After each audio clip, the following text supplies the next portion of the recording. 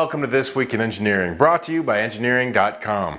I want my $2 worth of news! A do-it-yourself electron microscope. Ben Krasnow, a blogger and do-it-yourselfer extraordinaire, has spent months creating a homemade scanning electron microscope in his garage. And this week, he succeeded in generating his first image. It has been a great week for do-it-yourself garage projects.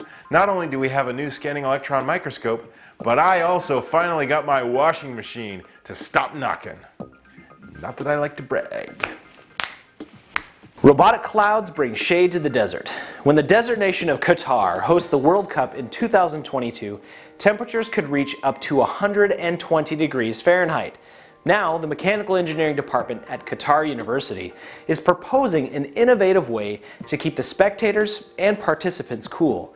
A solar-powered flying robot cloud made of lightweight carbon fiber. Personally, I would love to go. Not for the World Cup, but to lie back and look wistfully at the clouds. Look, that one's a rabbit. Oh, that one's an old man. Oh, look, it's the mothership from District 9 coming to bring destruction. Oh, and that one looks like a taquito. A shoulder-mounted telepresence robot. Researchers at Keio University have created a mobile telepresence robot called Taruse that you mount on your shoulder and can take out in public. The remote operator controls which direction the robot's camera is facing and can listen to the robot's microphone and speak through its speaker, with all audio and video being handled by Skype. The goal of Taruse is to make telepresence into a more social experience, and it undoubtedly will succeed, by making the guy in the grocery store, arguing with the Bluetooth in his ear, seem normal and commonplace by comparison. I mean, at least he doesn't have a googly-eyed robot parrot watching you. Testing a Martian spacesuit in Antarctica. NASA researchers have taken a prototype for a new spacesuit designed for a mission to Mars to Antarctica for testing.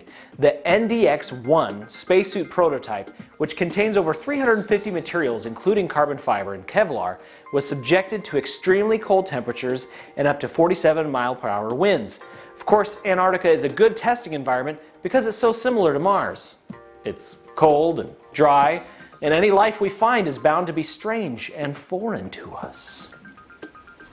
Robot seagulls.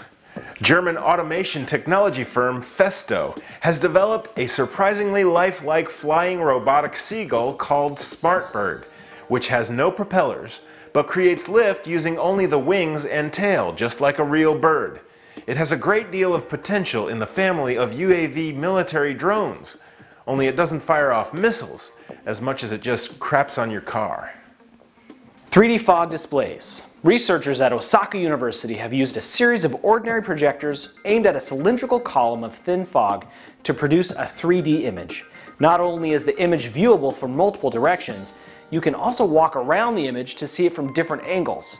While we don't know of any practical applications for the display, the first trials are going to be convincing my gullible friend that his house is haunted by a ghastly apparition whose lonely cry is, what's up, Doc? Well, that was This Week in Engineering. Now, get back to work.